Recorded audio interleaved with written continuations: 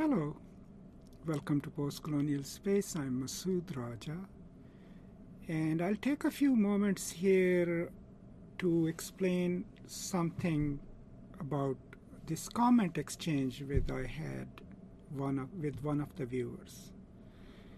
And first of all, the reason I don't get involved in complex debates in the comments is because comments section, it cannot sustain a complicated argument. But the question that was posed in the comments was, and I'm rephrasing here, is why is it that there is so much ambiguity in Western literature and not in so-called Eastern literature? So my response was that, you have to figure it out yourself, but I do not buy into that binary structure.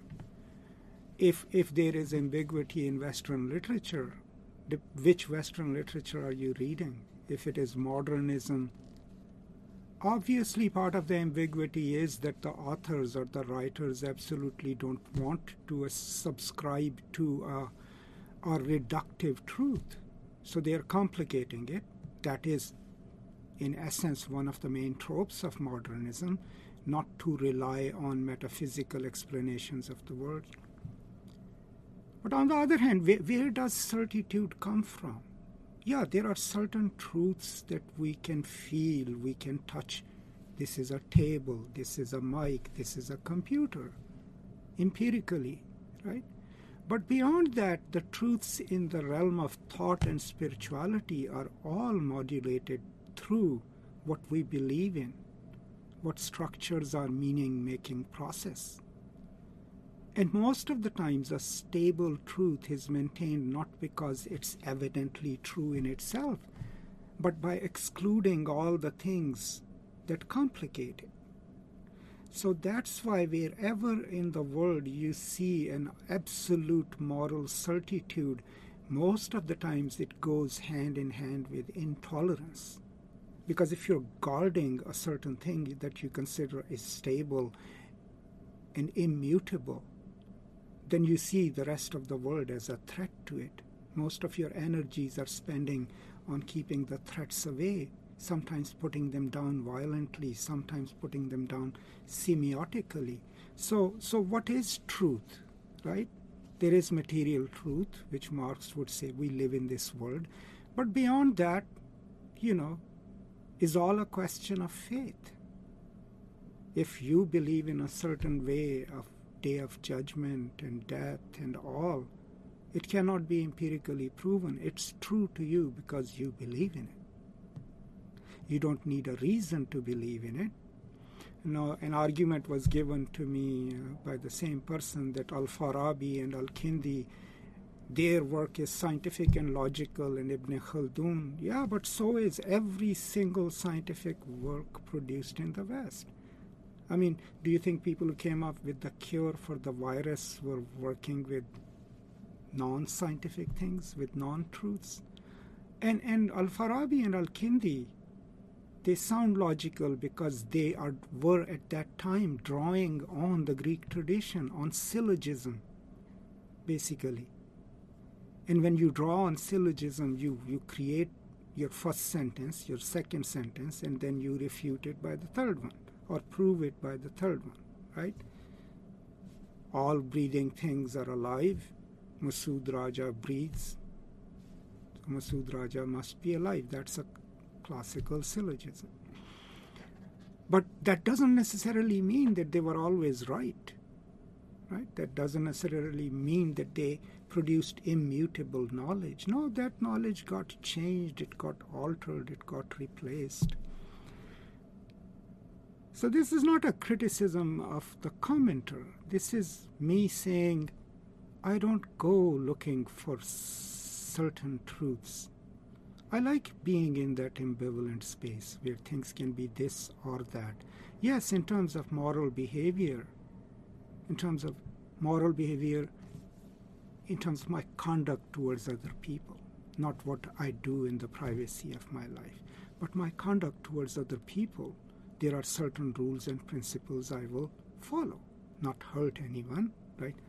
Not take anything away from someone, not steal from people, not kill, murder, or maim. Those are certain universal principles, certain universal truths.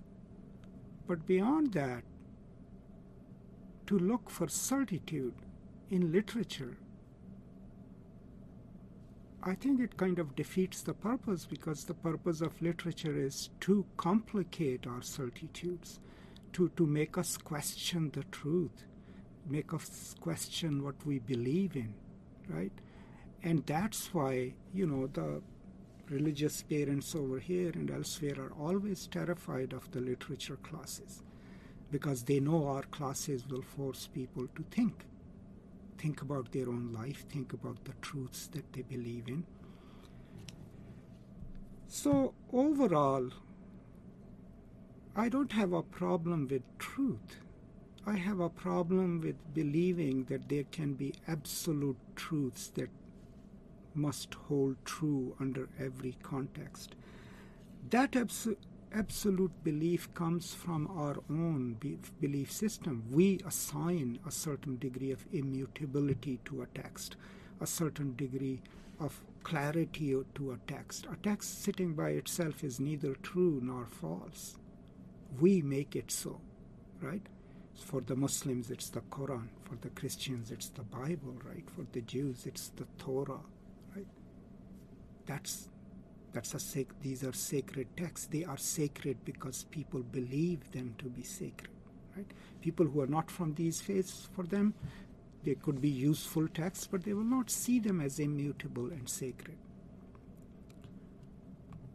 And so my point is that, first of all, do not expect me to handle such complex debates in comments. And two, sometimes I myself don't have any answers, right? And I admit it.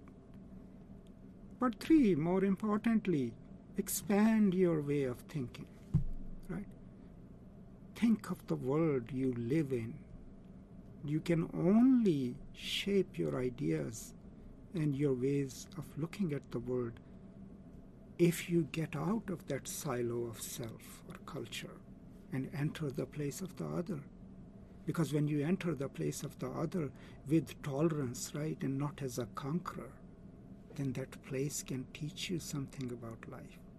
It can make you look at your own belief system, at your own culture differently.